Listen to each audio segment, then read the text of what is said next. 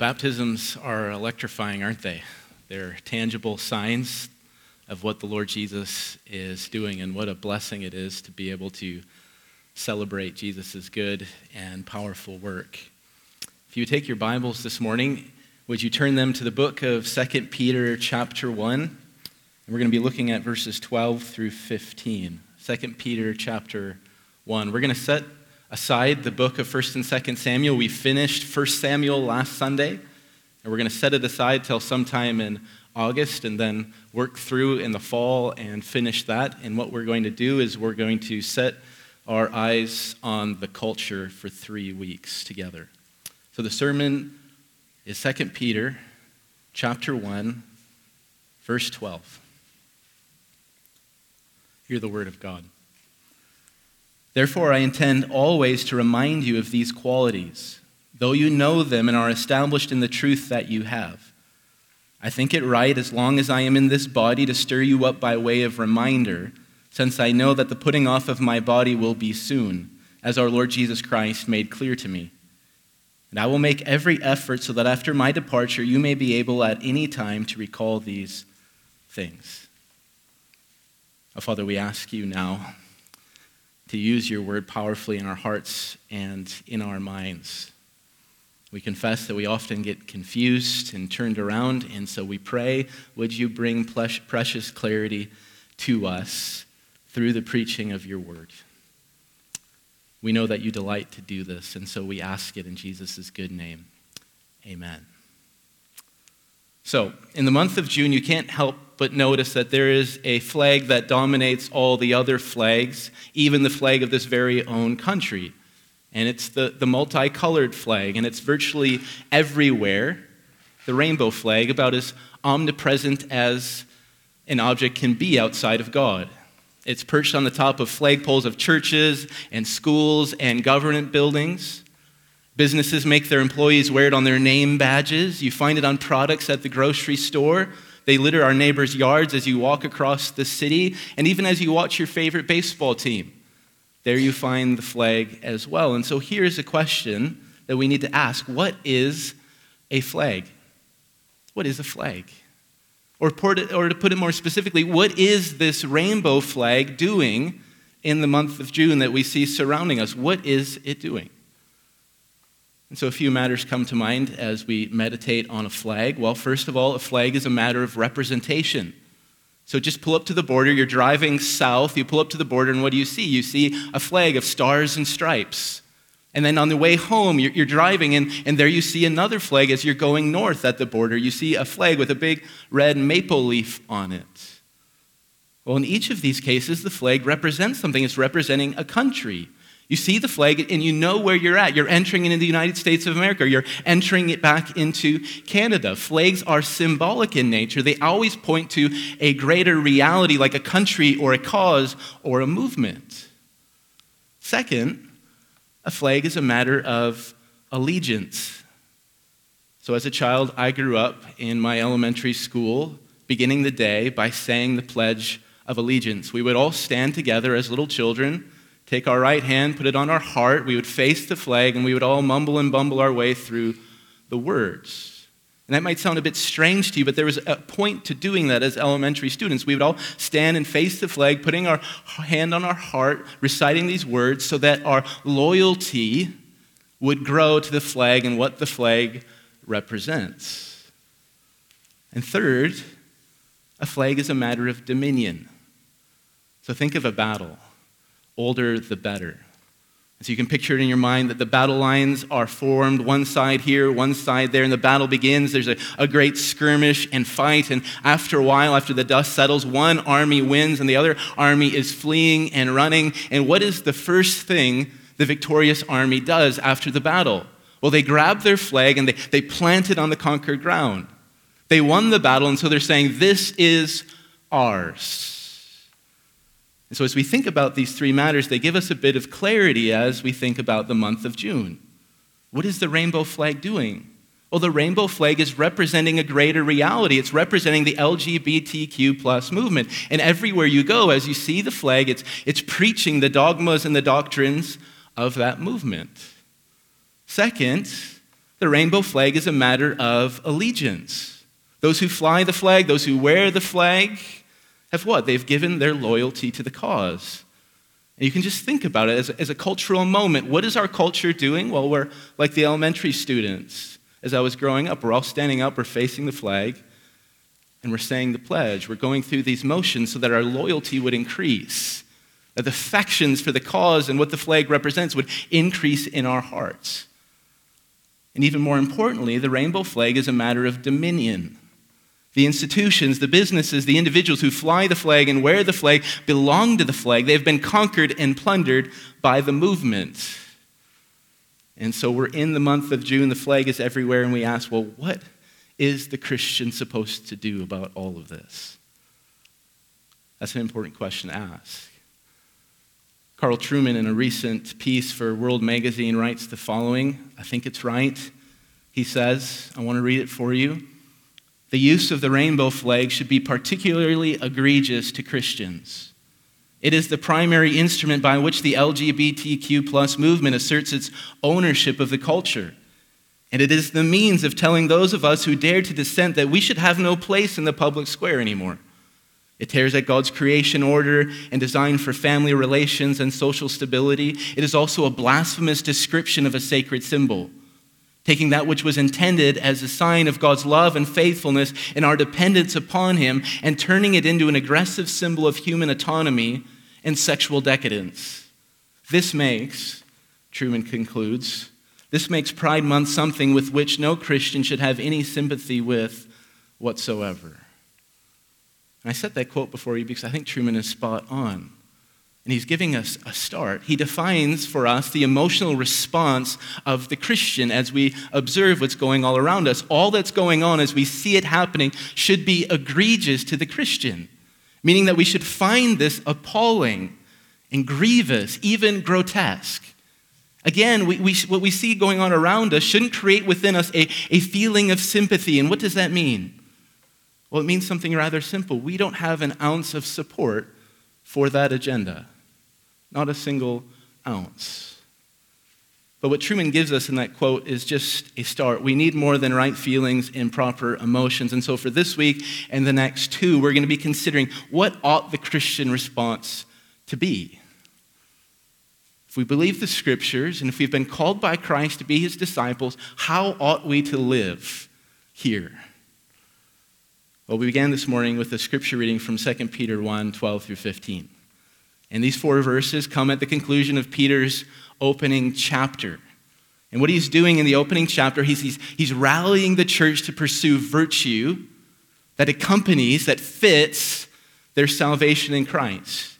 And on the surface, as we read, as you look at the broader context of the 4 verses that we read, it doesn't seem like it has much to do with the subject at hand. Peter doesn't mention a rainbow flag or homosexuality or transgenderism or drag queen shows. So why are we looking at these 4 verses? Well, I start here not principally for the content that Peter gives to us in chapter 1. I start here because we see in these 4 verses Peter's method of pastoring the church. So just look at the wider context with me in chapter 1. Peter doesn't really say anything that's all that new. So in verses 3 and 4, Peter reminds the church of the salvation that they've received from God. Then in verses 5 through 8, he calls the church to pursue virtue and to do it vigorously. This is what your life is about, adding virtue to virtue after virtue. And then in verses 10 and 11, he grounds all of this in eternal realities. He says, entrance into the eternal kingdom. And so what is Peter doing here? These are all reminders. Has Peter just run out of old things to say? Has Peter become like an old man who just says the same stories again and again to anyone who will listen? What is he doing? Well, Peter makes clear his purpose in the 4 verses we read together. He is conscious that he has spent the first chapter reminding these people of what they already know. He says this in verse 12. Therefore, I intend always to remind you of these qualities, though you know them and are established in the truth that you have. Even more, Peter states that this way of reminding is his pastoral philosophy. It is his way of doing ministry. Verse 13, he says, I think it right, as long as I am in this body, to stir you up by way of reminder.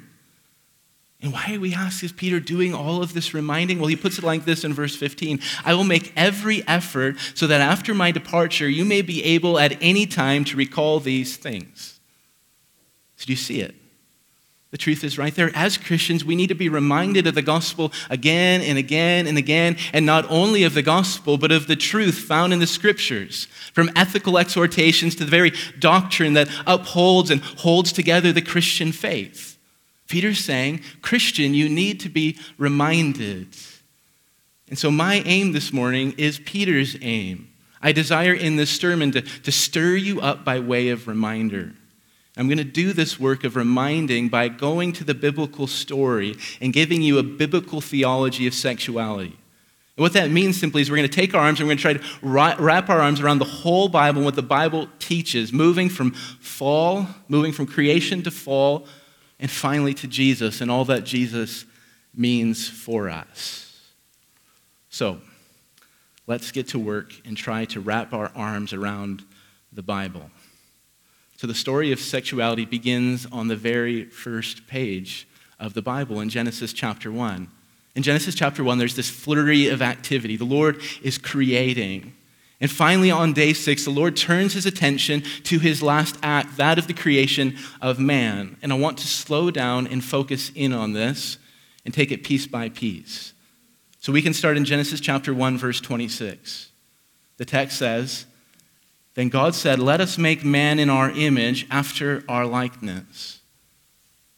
Let us make man in our image after our likeness. Well, what does this mean? Well, we can say this: man is something.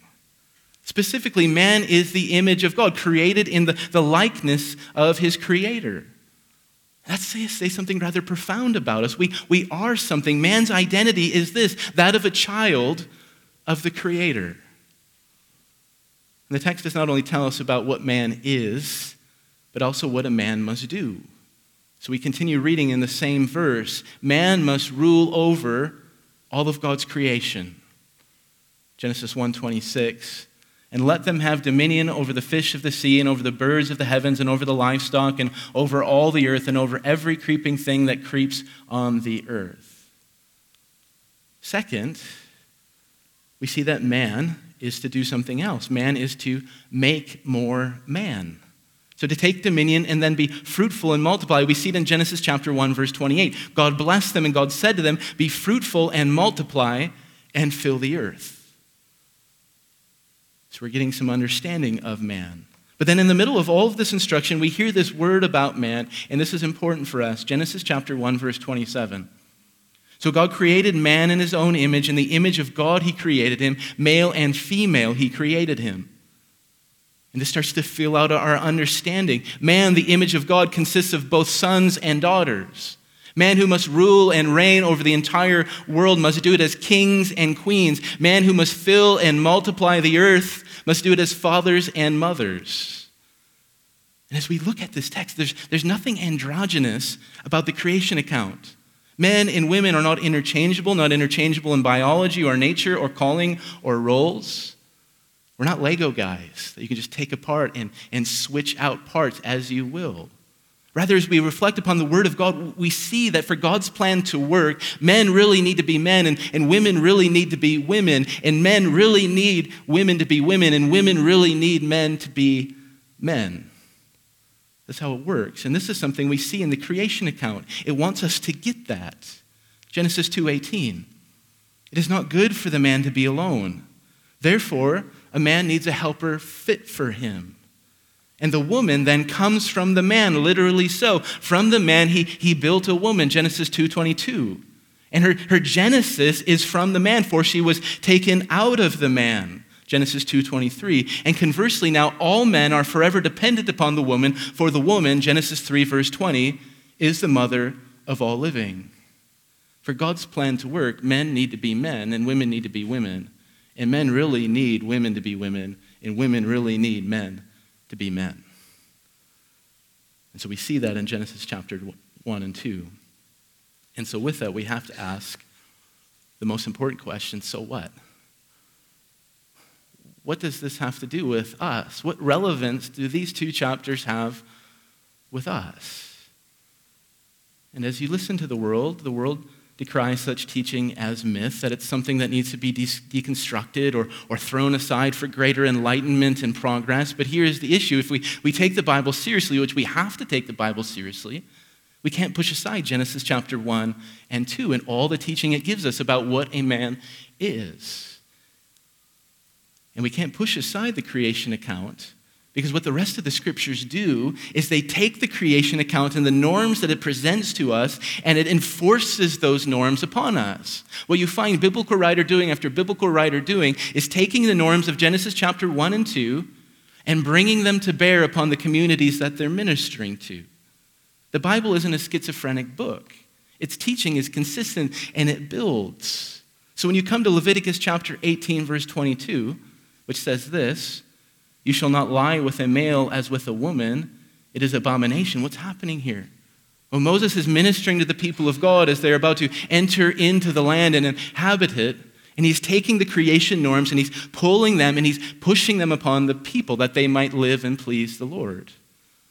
Or when you come to 1 Corinthians chapter 6, verse 9, Paul says this to the church. He says, "Do you not know that the unrighteous will not inherit the kingdom of God? Do not be deceived, neither the sexually immoral, nor idolaters, nor adulterers, nor men who practice homosexuality." What's Paul doing? Well, he sees God revealed in nature. He sees the norms of Genesis chapter 1 and 2, and he's taking those norms and he's applying them upon the church in Corinth. He sees these two chapters as fundamental to all reality. And so we have the creation account in front of us, and we read these two passages, Leviticus 18, 1 Corinthians 6:9, "You shall not lie with a male as with a woman. Do you not know that the unrighteous will not inherit the kingdom of God?" And we receive those words, and we meditate on their stark condemnations, and they begin to alert us to a problem. Humanity hasn't kept the creation norms that God has given us. Ever since Genesis chapter 3, collectively, as a humanity, we've been seeking to throw off the yoke of God's law. And so we ask, well, what has gone wrong, and how can we explain what has gone wrong? Well, we need to move forward in the storyline of the Bible, and we can move forward in the storyline of the Bible to Romans chapter 1. In Romans chapter 1, we find the clearest condemnation of the LGBTQ plus dogma and lifestyle in the Bible. And what Paul does in Romans chapter 1 is he makes sense of all that's going on around us. And so as a good theologian, Paul begins with first principles. He wants to explain to his readers why there is disorder and confusion and madness in the world. Why is the world as it is? And so what Paul does as a good theologian, he traces this back to the beginning. And at the beginning, there was this seismic exchange that took place. And Paul writes about it in chapter 1, verse 25. He says, "They exchanged the truth about God for a lie and worshiped and served the creature rather than the Creator." And we have to understand that this deal that humanity brokered for itself was a bad one. It was a wrong one. Humanity in this exchange was bargaining for freedom and autonomy, but only found slavery because of this exchange, slavery to sin. Humanity was looking for some sort of upward movement, some sort of ascendancy, but ultimately it's degraded. And so Paul, in his theological reasoning, goes on and he tells us the results of this raw deal in chapter 1, verse 21. He says, "They became futile in their thinking, and their foolish hearts were darkened." And we can connect this to the story we've been telling. This is a great tragedy. Just think about it. The sons and daughters of God, the kings and queens of the earth, the mothers and fathers of all living are now foolish and futile, and their hearts are dark. And so we ask, well, what is God going to do with all of this? What does he do with these people? And what God does in response should terrify us. There is no lightning bolts from heaven or sulfur falling from the sky. No, what does God do to these people? He does this. He lets them have what they want. And Paul repeats this phrase in Romans chapter 1. He says, God gave them up. God gave them up. God lets the folly and futility reign and rule in the heart of man. And at this point, Paul is not content to just let his theology of sin and rebellion sit in the abstract. He wants to push it on his readers. He wants his readers to see the grotesque nature of this exchange that took place, and feel the weight of God's displeasure. So what does God do? What does Paul do? Where does he go? Where does he go next in his argument? How does he illustrate this? How does he make us feel it and see it? Well, his next step in his argument is he transitions from sin and the results of sin, folly and futility, and he immediately illustrates it by going to homosexuality.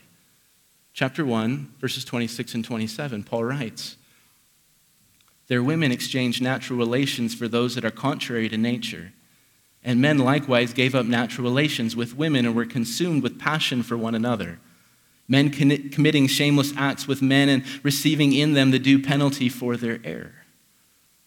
This is a rather interesting connection for Paul to make. Why does Paul do this? What is he seeing here? Why does he move from this exchange and then he illustrates it with this?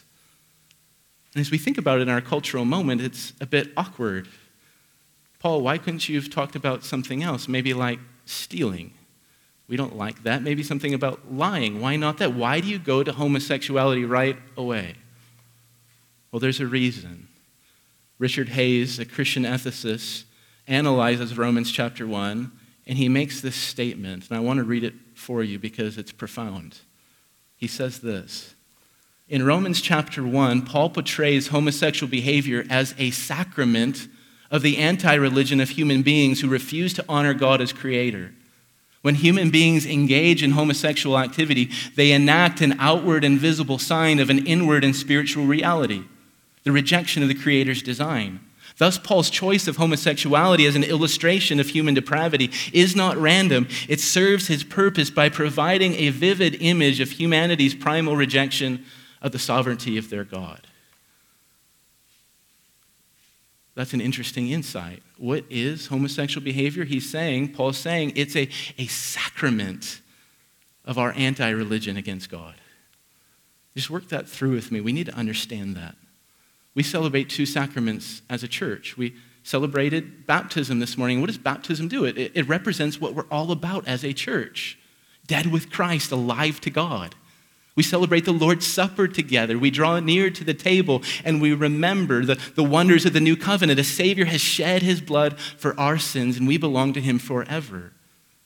And as we think about it, this is what the rainbow flag and everything the rainbow flag represents does for sin and rebellion.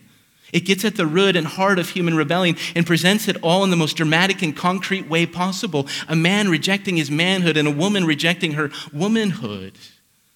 In this sacrament of sin, humanity rebels against the very being that they were made, that of being sons and daughters, abdicating their calling of dominion, throwing their crowns on the ground, and even worse, doing whatever it takes so as not to become a father or a mother.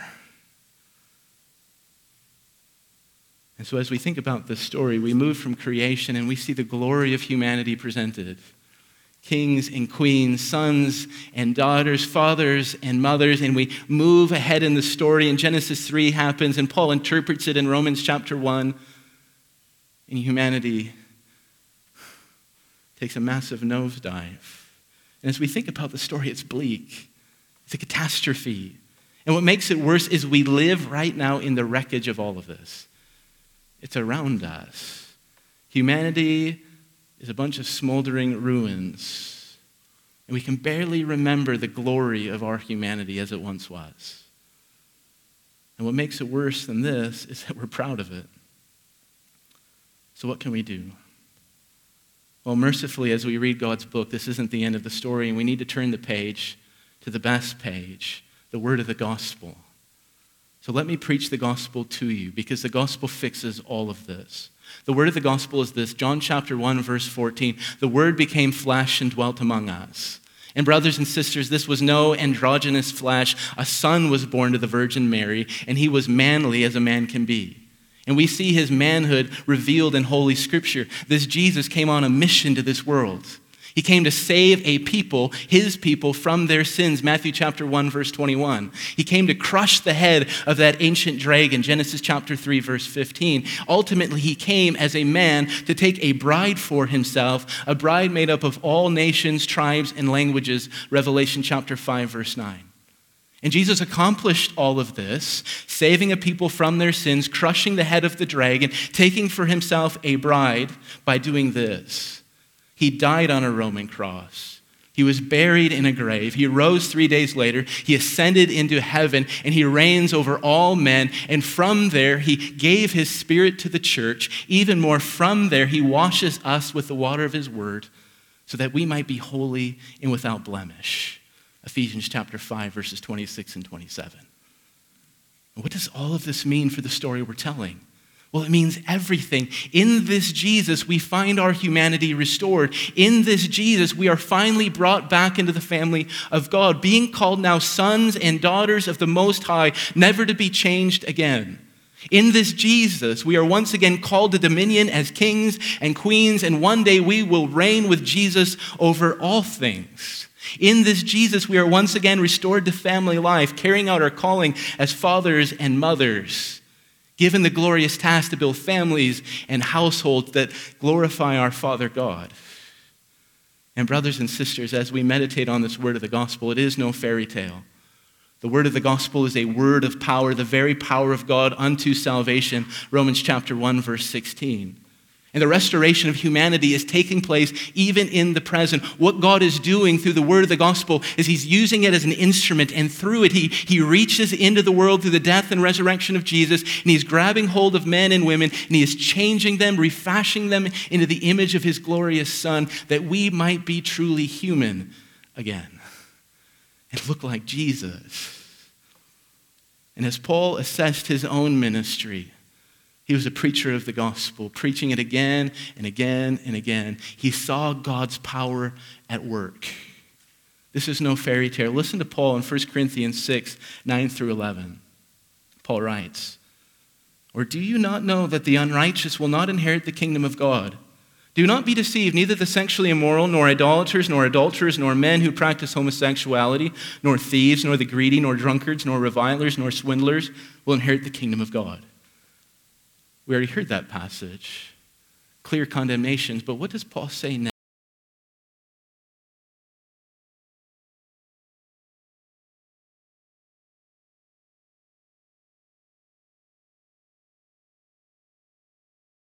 And he says this, "And such were some of you." Paul is writing to the church in Corinth, and he knows their story. Some of them were sexually immoral. Some of them were idolaters. Some of them were homosexuals. Some of them were thieves. Some of them were greedy. But the word of the gospel came and changed them from the inside out. And Paul says, such were some of you. You were washed, Paul says. You were sanctified. You were justified in the name of the Lord Jesus Christ and by the Spirit of our God. And brothers and sisters, the word of the gospel is not just a word of power, it's a word of hope. And it's a word of hope filled up to the brim and overflowing with it. We live in the smoldering ruins of humanity. It's all around us. But the gospel tells us there is a day coming when Jesus Christ himself, our bridegroom, will come for us. And on that day when Jesus comes, we will be joined to him forever, never to be separated again. And on that day when we see him, we shall be like him, fully restored to the glory that humanity should have. Sons and daughters, kings and queens, fathers and mothers. And when the scriptures anticipate this day, they begin to rejoice, and they want us to rejoice. The book of Revelation says, "Let us rejoice and exalt and give him the glory, for the marriage of the Lamb has come." That's the hope. And so, brothers and sisters, there you have the biblical story. We have arranged from Genesis all the way to the book of Revelation. From the very beginning, we reached as far back as we possibly can to Adam and Eve, and we've reached forward as far as we possibly can to the return of Jesus and dwelling with him forever. And with the telling of the story, I've done what Peter would have done. My hope is that this story, the truth presented in it, will stir you up. That's what we need in our day. We need to be freshly stirred up about the truth of the scriptures. That it would produce fidelity in our hearts to the truth of the scriptures as we live in this day. So in this first sermon, we ask, well, what ought we be doing right now? What does it look like The plagues are around us. The confusion reigns supreme. Well, hear this concluding call. Hold fast to the word of God. Hold fast to the word of God. And not only hold fast to it, but treasure the word of God and the truths there. What the scriptures reveal are good for you. And as you meditate on them, they will give you light and joy. Do not only treasure them, but then proclaim them with your mouth, because what our broken world needs is to hear the story of the scriptures presented from creation all the way to the end in the book of Revelation. Even more, believe it with all of your heart. We need to believe this with all of our heart. Let's pray. Oh, Father, we rejoice in the words of Scripture. There is no word like it. We ask now that you would give clarity to our minds and conviction to our hearts, that you would fill us with hope and joy that we belong to Jesus and that he is renewing us into his glorious image. And we shall soon see him face to face. We pray this in Jesus' good and gracious name.